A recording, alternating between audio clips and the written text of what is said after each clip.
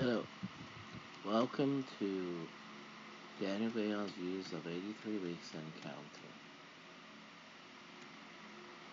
I was going to talk about Super Brawl 1997, but I gotta talk first about.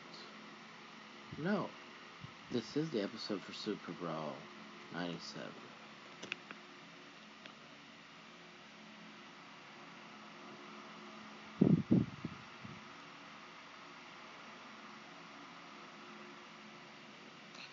Okay, I'll just look this up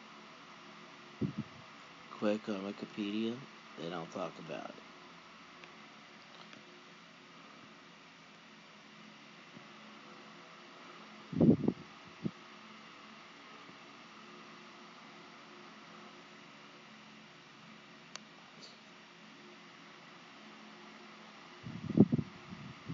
Okay, here I go.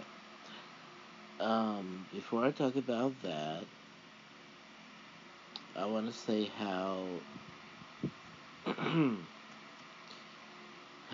much fun this is to do, and Anchor.fm, thank you that this is free, because if it wasn't free, I probably wouldn't be able to keep this up on your service right now because of unforeseen circumstances.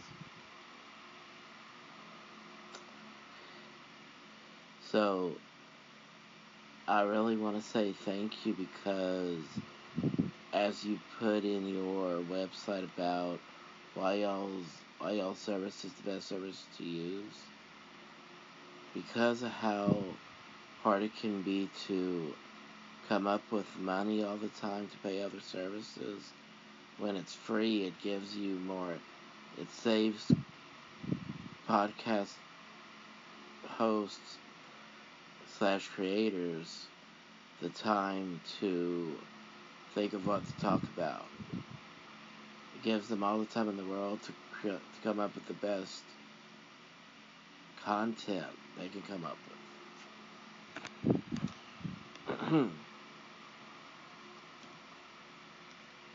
By the way, I will be doing a new MMA / kickboxing podcast. I may even talk about boxing if I think about it. So when I find the right service for that, I'll let y'all know on Anchor. Here I go with Super Brawl 7. Super Brawl 7.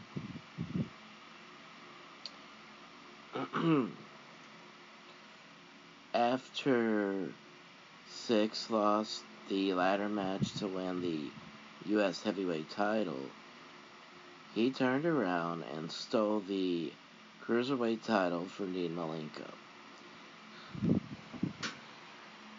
I guess because they were talking about the expression possession is 9/10 of the law, I guess they took that to heart, and that even though Dean Malenko was the official champion, taking the title just as soon made Six the champion.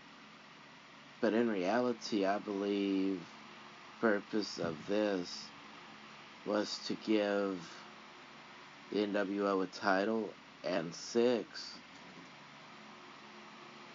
was going after the cruiserweight title made more sense than going after the U.S. title, because he was so small that he looked like he was perfect for the cruiserweight title, whereas Dean Malenko and Eddie Guerrero and Chris Benoit and even Kevin Sullivan looked like they were heavier than the cruiserweights. So that's why I think it was perfect for Six to go after the Cruiserweight title and that it fit him more because of his size. So, he Dean Malenko, took the belt and threw it in the ring just to show that, just to say, this is my title, you're going to have to beat me for it. The mistake he made was leaving the title in the ring because Syxx grabbed it to use as a weapon, and Eddie Guerrero ran down to pull it from him. The biggest mistake Dean Malenko made was letting go of Syxx's hair and asking Eddie, "What are you doing?" Then he got hit with the title, and the referee ran. I'm not sure who it is now. It doesn't really matter. When the referee was telling Eddie to get away, Dean gets hit with the title, and he loses the Cruiserweight title. I'm sorry when I said earlier that the idea was to give NWO a title. Let me restate that. It was to give them an official mid-card title.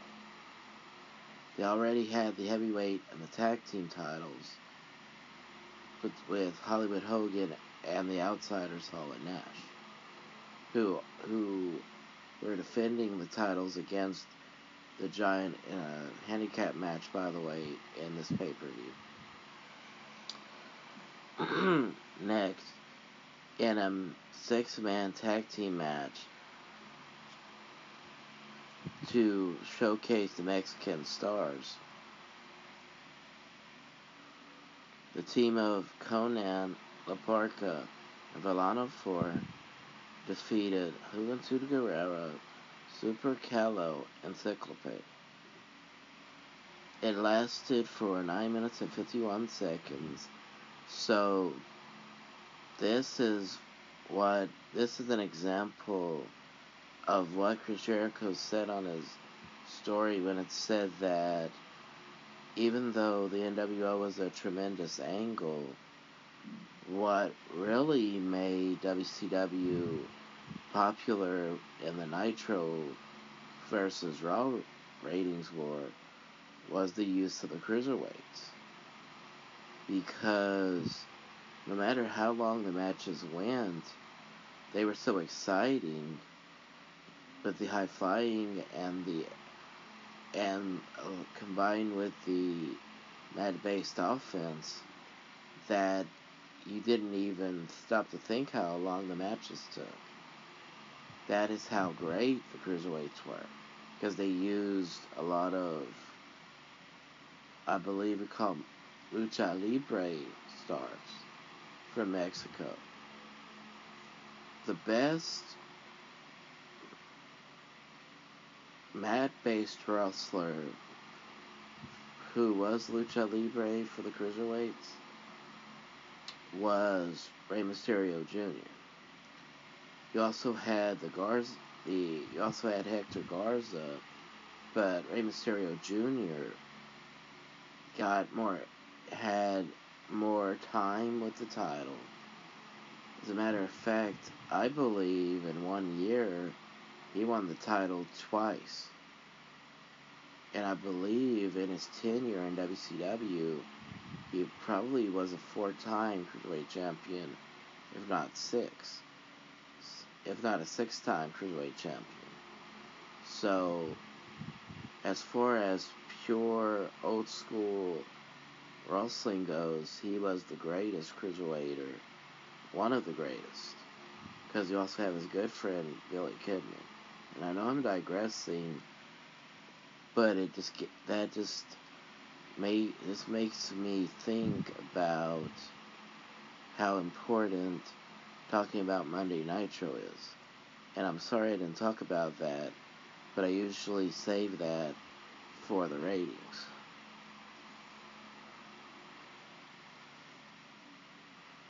So after I talk about this, I'll start talking about Nitro leading into Uncensored. Okay, So, next match for the World TV Championship. The newly crowned TV champion, Prince Iaukea, at 8 minutes and 56 seconds, defeated Rey Mysterio Jr. after Lord Steven Regal, the former champion, pulled Rey Jr. off the apron. When he pulled him off, Rey Mysterio hit his face. So he threw him in the ring, and all Prince Iaukea could do was pin him. So that's how the match ended. Interesting segment after the match. He handed the title to Rey saying, I know I won the match, but I don't want to keep it this way. So you could see it wasn't over yet between himself and Lord Steven Regal. Which was even more important when you stop and think about how things are done today. Next, by the way, after Syxx defeated Dean Malenko, they brought in Diamond Dallas Page, and they asked him, who do you think will be your opponent? So, and they mentioned Buff the Stuff Bagwell. That they told Mean Gene in his earpiece that that's exactly who Diamond Dallas Page's opponent was. So that was the next match, and after he hit the Diamond Cutter on Buff, you could see the rest of the NWO members running down to ringside. So he escaped the ring, and that meant that he won the match by disqualification.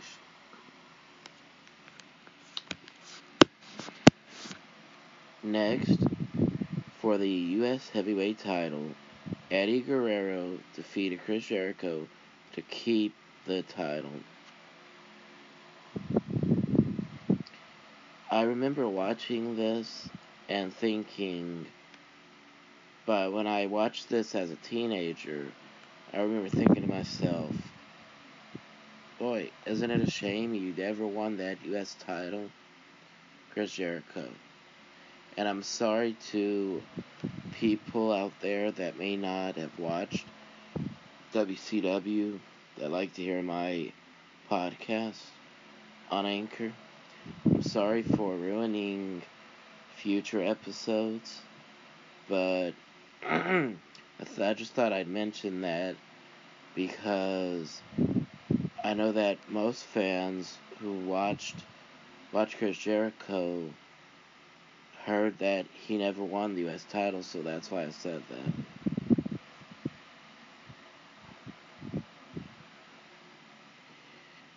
But what was interesting was he wrestled Eddie Guerrero so well. By the way, this was when Chris Jericho was brand new and he was a babyface, so it meant even more that he wrestled well because he didn't break any rules. That it made we knew then that he could be a main eventer in the future. We just didn't know how long it would take. In a three-way dance tag team match, which, even though it wasn't to crown number one contenders, this could still put them in line for a tag team title shot because of the win and against who the tag teams were. Public Enemy defeated Harlem Heat and the Faces of Fear members Ming and the Barbarian.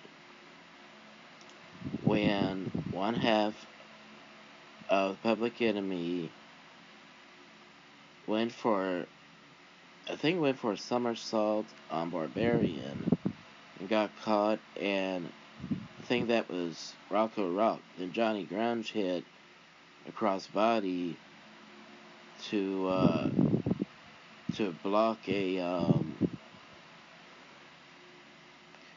pile driver attempt by the Barbarian.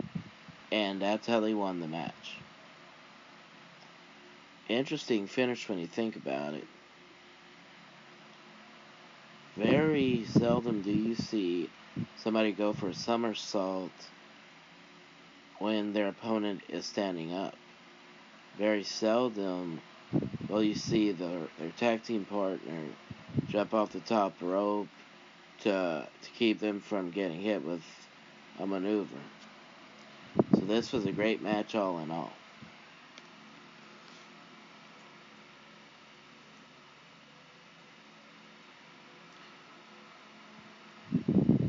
In the next match, Jeff Jarrett defeated Steve McMichael, and he had already beaten Chris Benoit. So when he beat Steve McMichael right here, became an official member of the Four Horsemen. He had earlier, about 2 minutes before the finish of the match, Steve McMichael had kicked out of the pin attempt by Jeff, and Jeff accidentally hit referee in the eyes with his hands, so the referee couldn't see anything. So when Deborah decided to let go of the briefcase and throw it in midair, Double J, Jeff Jarrett, caught it, hit Steve McMichael with it, and got the victory. Right from the beginning, by virtue of the way this match ended, you knew there was going to be trouble with the Horsemen. So, as I start talking more about these storylines, we're going to see what happens. Next, in a San Francisco death match, Chris Benoit first of all, he had put Kevin Sullivan on a table, and Jacqueline got on the table to try to either move Jimmy Hart off of the table, move Kevin Sullivan off the table, or try to shield him. Well, that didn't stop Chris Benoit, so he went for a diving headbutt, and somehow he stayed. I think he fell off of them like a lawn dart, and somehow he still made the pinfall, and he won the match. He and Woman. This was the most real thing I've ever seen up to that point in the business. It was so serious that Paul Orndorff came down to the ring. Lee Marshall came down to the ring. He was one of the commentators, and he would do a lot of reports on the road for the WCW house shows. There was one person I didn't really recognize. He started freaking out, and he was fussing the referee for just standing there instead of getting help from the back. And it was so serious that Jimmy Hart was supposed to be, quote, enemy of Woman and Chris Benoit. He was showing concern for Chris with Nancy. And that's how you knew it was serious, because they were supposed to not like each other.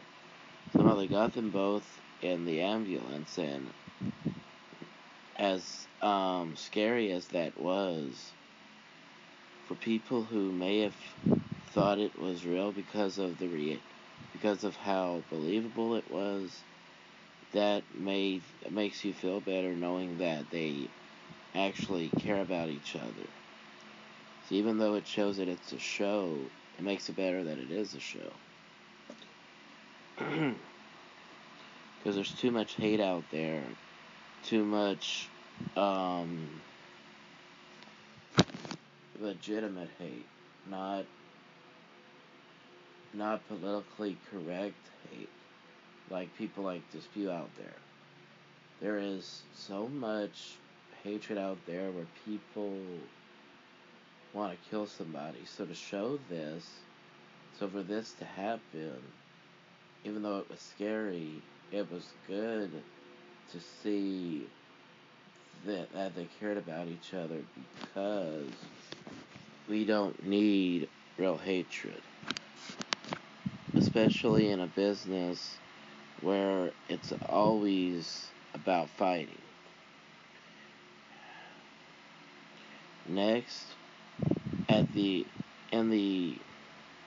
about 2 minutes before the end of the tag team title match, Lex Luger came out. And the problem with Lex Luger coming out was Eric Bischoff, the vice president of the company, said he would not sanction Luger as a wrestler. So when he came out, we were like, yeah, it's good that he can help the Giant win the titles, but if his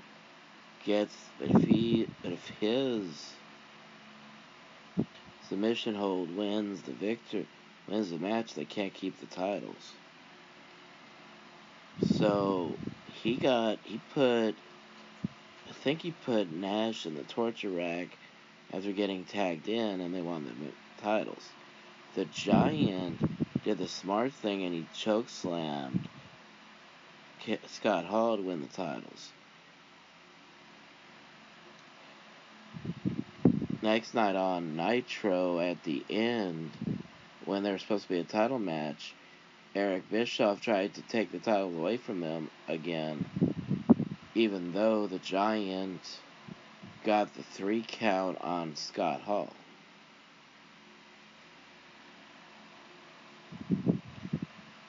So, I think, that part, what was smart about that scene was Lex Luger negotiated with him that in order to stop the charade of winning the titles back and forth, then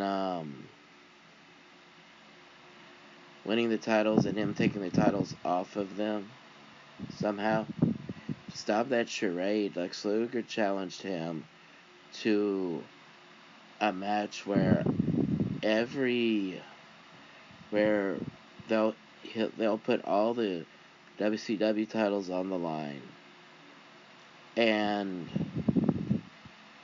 if NWO, it eventually became that if the NWO lost, they would be banned from WCW for 3 years.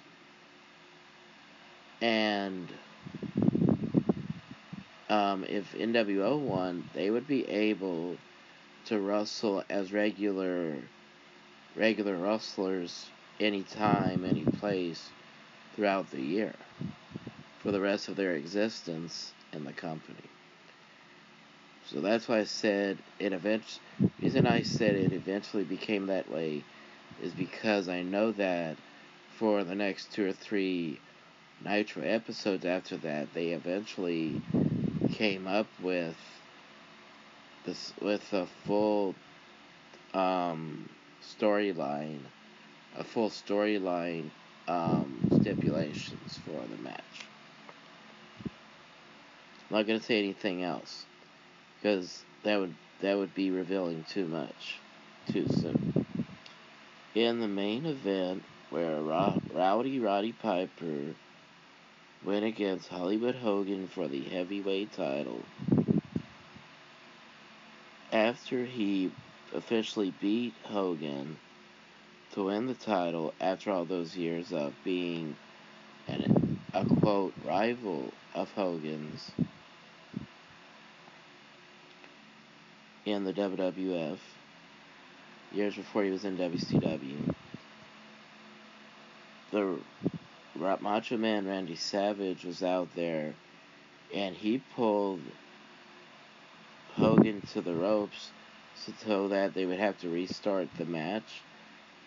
and he put something in Hogan's weightlifting belt or pocket by brass knuckles so that he could beat Roddy Piper, and that's how he became a member of the NWO Black and White.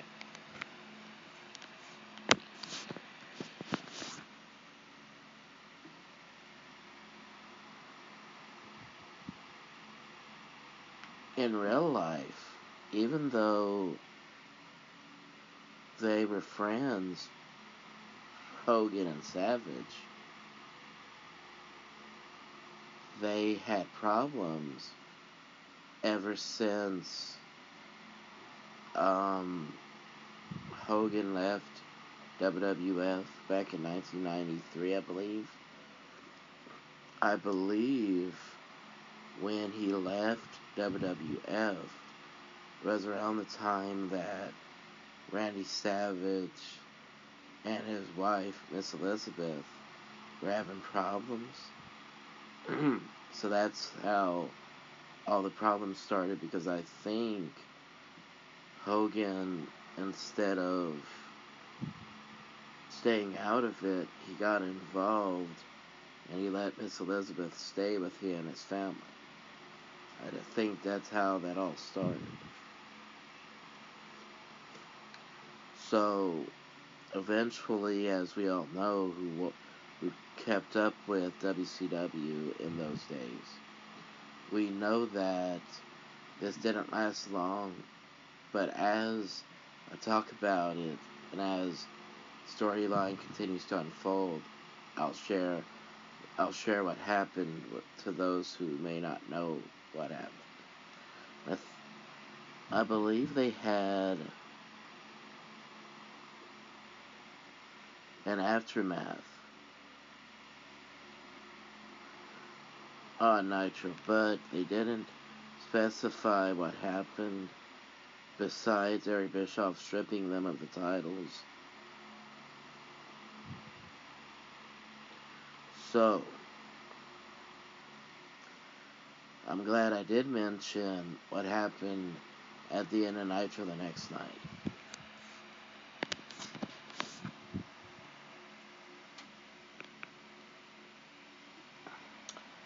I'll just look up the results of Nitro from the next night.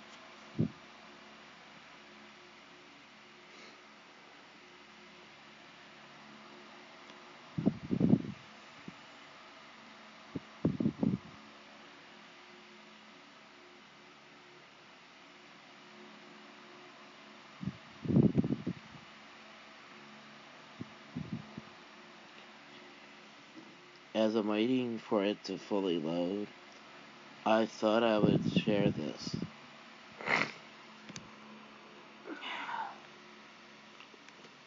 This is so much fun that I'm gonna continue to do this, and I'm gonna try to do this and do my Launchpad podcast also, because both of them are very fun to do. Here I go looking for Nitro, excuse me.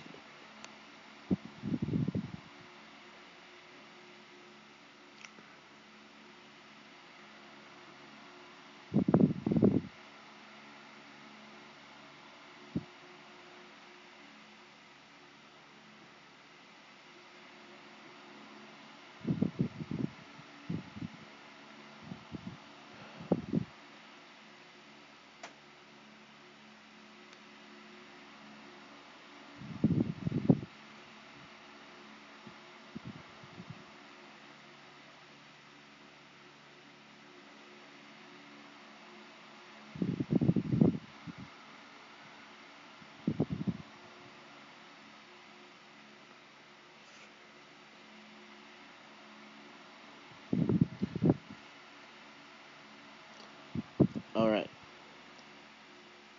This is the full Monday Nitro results. Public Enemy defeated Jeff Jarrett and Steve McMichael. Jim Duggan defeated Galaxy. Hugh Morris defeated Joe Gomez. Ice Train defeated La Parca. Faces of Fear, The Barbarian and Me, defeated Eddie Guerrero and Chris Jericho. Rey Mysterio Jr. defeated Juventud Guerrera. Prince Iaukea, who was still the TV champion, defeated Pat Tanaka to keep the TV title. The Ultimo Dragon defeated Dean Malenko by DQ. DDP and Dave Taylor's match ended in a no contest. And because of Luger and the Giant being stripped of the tag team titles, the match against Harlem Heat ended in a no contest.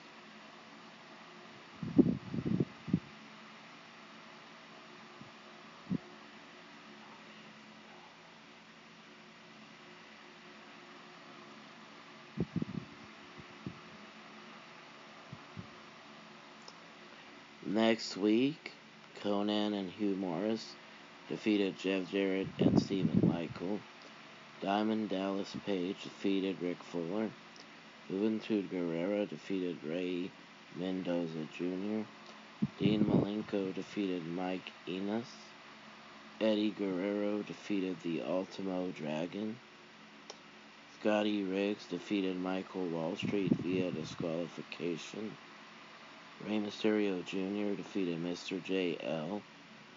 And Lex Luger and the Giant fought the Steiner Brothers to a no contest.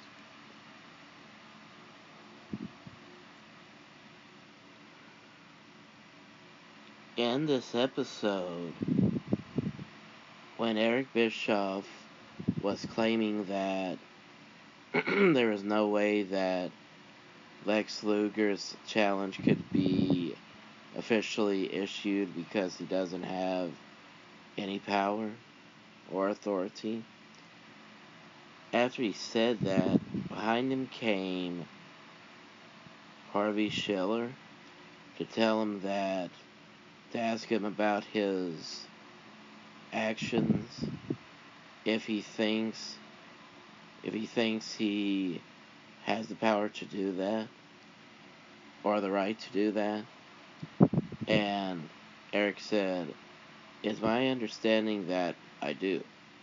And that's when Harvey Schiller, who is one of the TBS people that Eric Bischoff probably had to answer to in real life, he told Eric that he was suspended.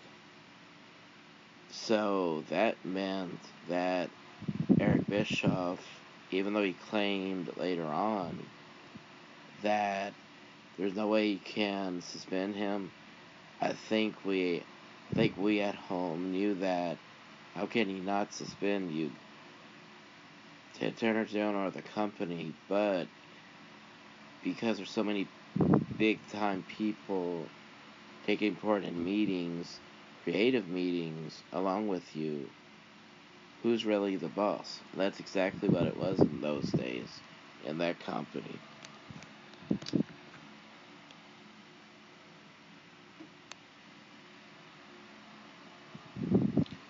I'm surprised they didn't have any results besides the matches.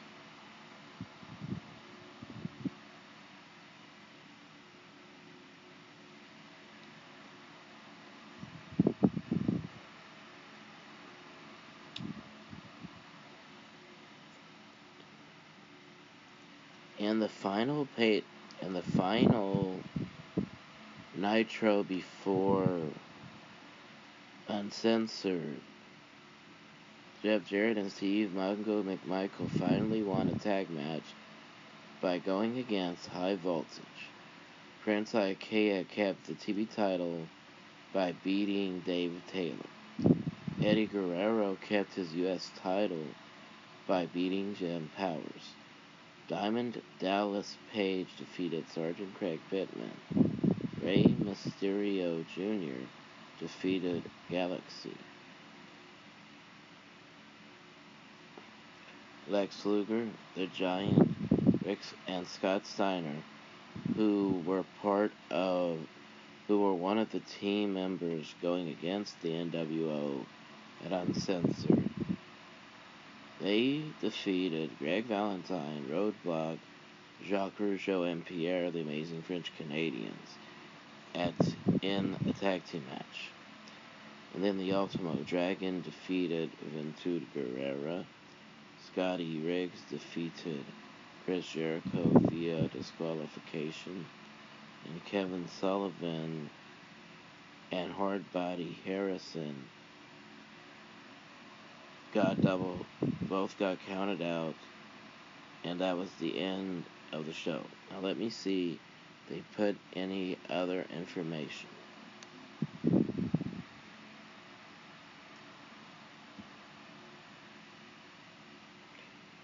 Alright. We know that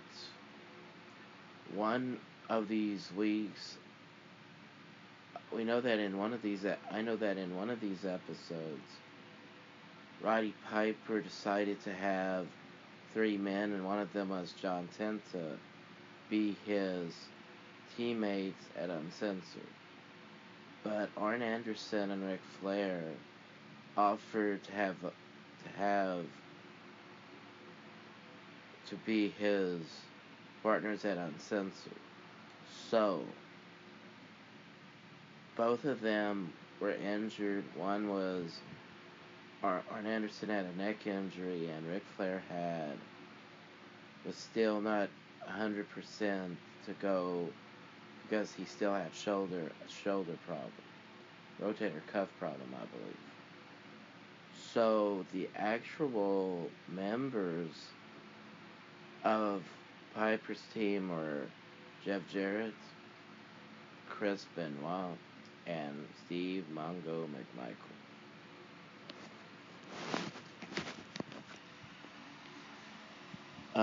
So there you have it. That's the main event. They also had announced that Eddie Guerrero and Dean Malenko, they started having problems because of Eddie's, because of what happened when Eddie came down to help Dean at Super Brawl. Their problems led into them having a no disqualification match for the U.S. title announced for Uncensored. That match is part of the telecast. Also, you had a rematch for the TV title between Rey Mysterio Jr. and Prince Iaukea.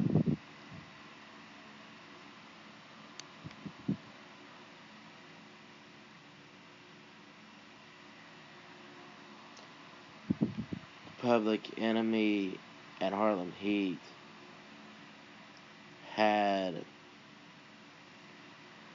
it was announced that they were going to have an Anything Goes match, and I forgot the exact name of the match, but I believe it was a street fight, like Booker T and Sting had against Road Warriors at Uncensored the year before, I believe.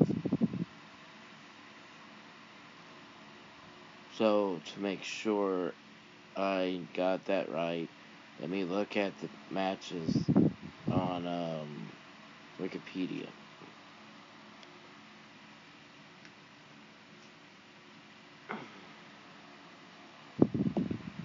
Ultimate Dragon went against Psychosis. Glacier went against Mortis with James Vanderberg in his corner. I believe this was a martial arts match. In a strap match, Marcus Buff Bagwell and Scotty Riggs went against each other.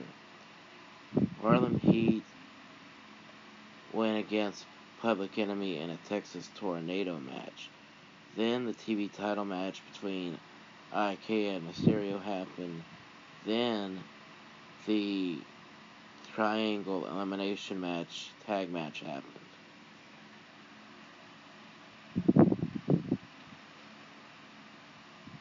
This I definitely will be doing a play-by-play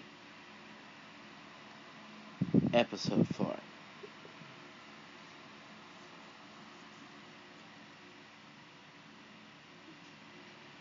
Okay, there you have it. Thank you and goodbye.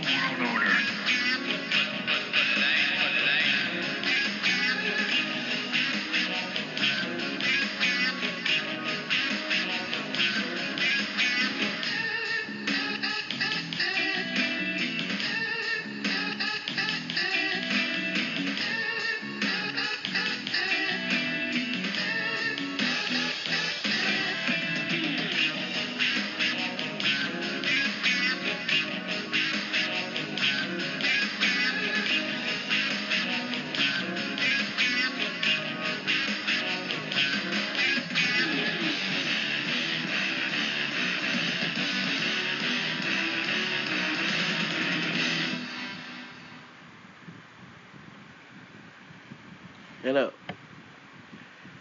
this is Daniel Vayon with Daniel Vayon's Views of 83 Weeks and Counting, and welcome to this edition, welcome to this episode where I talk about NWO Sold Out. I remember watching a WCW produced video of the NWO called Back in Black because I believe that we had gotten that and we had given it to my uncle. And they had aired in that video that the time that Eric Bischoff, Scott Hall, Kevin Nash, and the rest of them cut a video promo about their own pay-per-view. And Scott Hall said, "Now you're really gonna get it." And that's what Kevin Nash said, "We're gonna film our own pay-per-view." Like a big kid. So it was hilarious to watch that. But Kevin Nash said himself that because in life mistakes are always bound to happen, this was the first mistake that Eric Bischoff made with the NWO, because it made no sense to have only one referee and that referee pulling for them. Because if there's one thing fans can't stand, it's for a biased referee to be officiating any matches on the card, let alone every match, excuse me. So that's why Kevin Nash described this pay-per-view as the first blunder that Bischoff made with this group.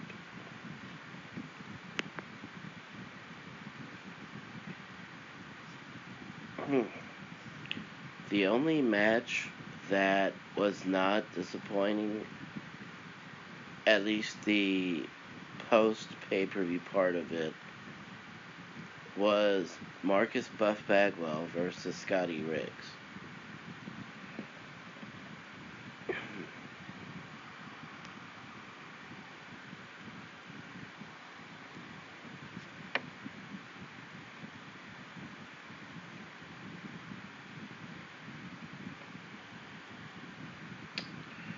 Sorry, I was reading something on Yahoo and I didn't want to read it out loud, so I just paused for a second.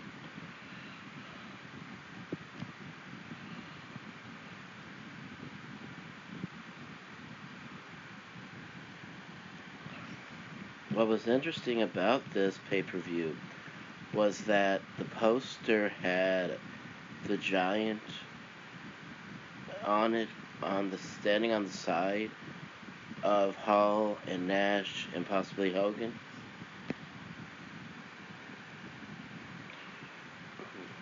Yeah, Hogan was in the center of the poster. Nash was behind Giant, and Hall was on the right side of Nash. What's interesting about this is that by the time this pay-per-view happened, the Giant turned on them and went back to being a WCW wrestler.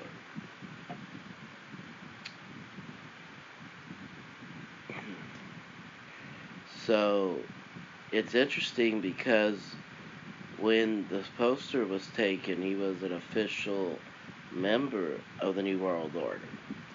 So obviously they realized the need to have him turn and become a WCW member around this time.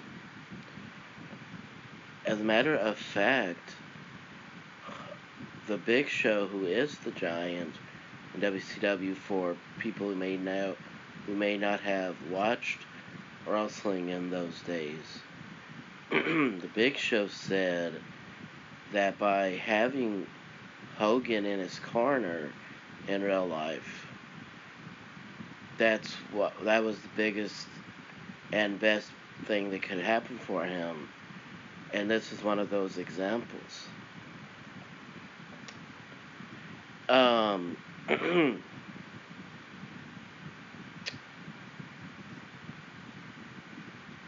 I believe that Hogan thought that by having Giant go back to the WCW roster, that it would do better for him. And that at that point in his career, the Giant, Paul White, grew enough as an individual, being a member of the NWO, that the fans would accept him as the Giant more in that part of his character than before. Because before that, he was just a cheesy member of the Dungeon of Doom. So now that I got that out of the way, let me go into the matches.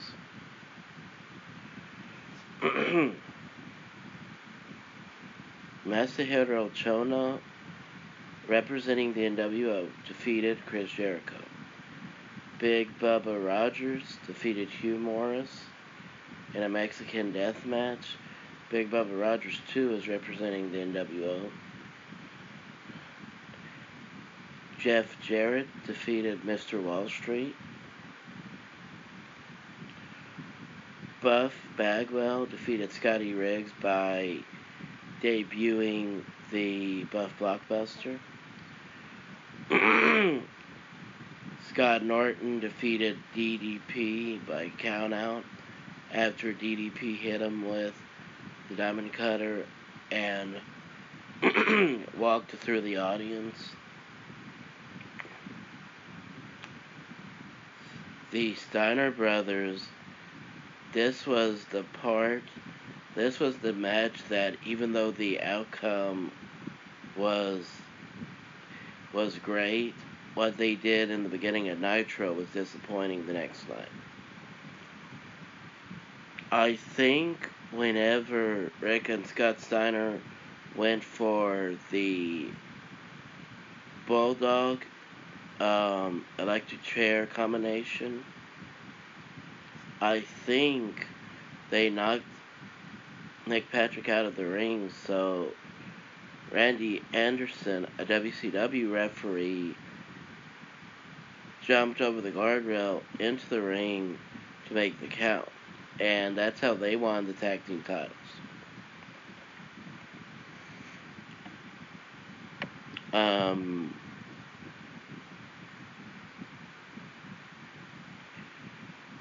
The next night on Nitro, Eric Bischoff decided to do two things. He fired referee Randy Anderson, and he stripped the tag team titles from the Steiner brothers. And instead of putting it up in a tournament, they just handed them back to Hall and Nash. Which, in my mind, made even less sense than them winning every single match on Sold Out. So I think that he dug a bigger hole by doing that than by putting them up in a tournament and making sure that they won the match at the end.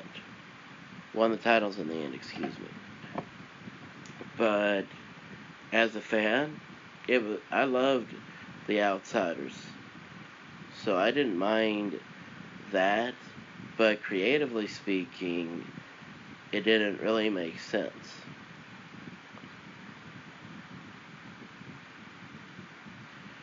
Even though Eric Bischoff was vice president of a company, and even though he was a part of the NWO, they normally used a commissioner. So for them to drop the commissioner role all of a sudden, instead of having an explanation, really made it even more confusing than before. So that's why I think this is the biggest disappointment to the fans.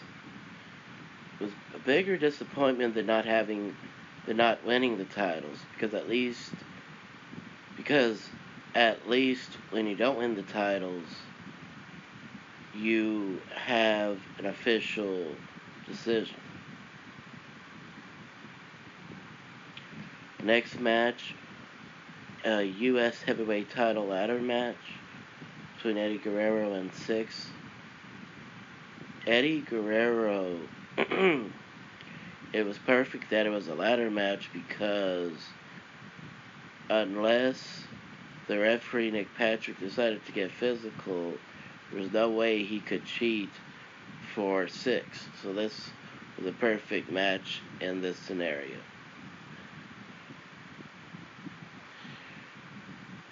Eddie Guerrero got tired of Syxx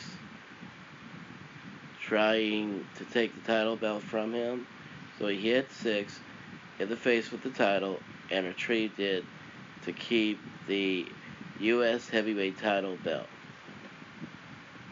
In, I believe, both the NWO story DVD and Blu-ray, when they aired this match, I believe that they had Eric Bischoff say that they were going to create their own NWO US heavyweight title belt for Syxx. Then he used that famous saying, "Possession is 9/10 of the law." Which was like the second time he said that, so it had become overkill by this time, but it was still funny to hear.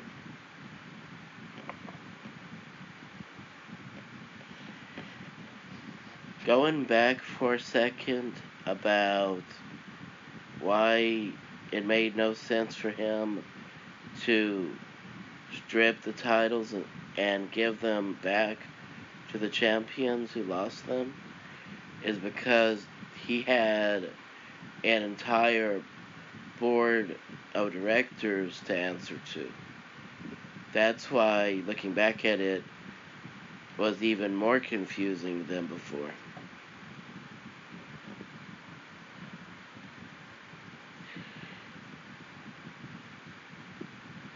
In the main event, Hollywood Hulk Hogan and the Giant fought to a no contest.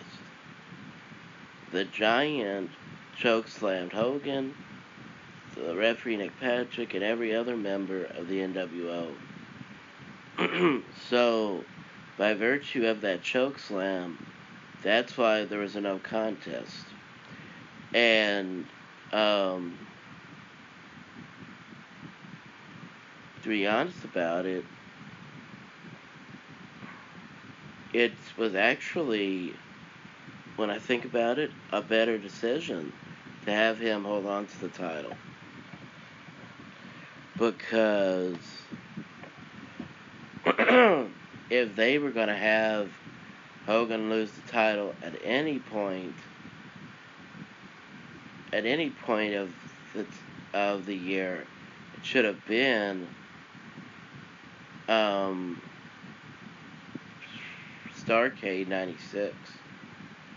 So that's why I think this was a better decision looking back on it. Okay. I'll end it right here, and I always do a separate episode where I talk about pay-per-views and a play-by-play episode. So I'm going to stop right here and do a separate one or two separate ones for Uncensored. Thank you and goodbye. Hello, this is Daniel Vale with 83 Weeks and Counting, and please listen to my latest episode where I talk about the NWO sold out pay-per-view, and also do play-by-play episode where I talk about WCW Uncensored in 1997. Thank you and goodbye.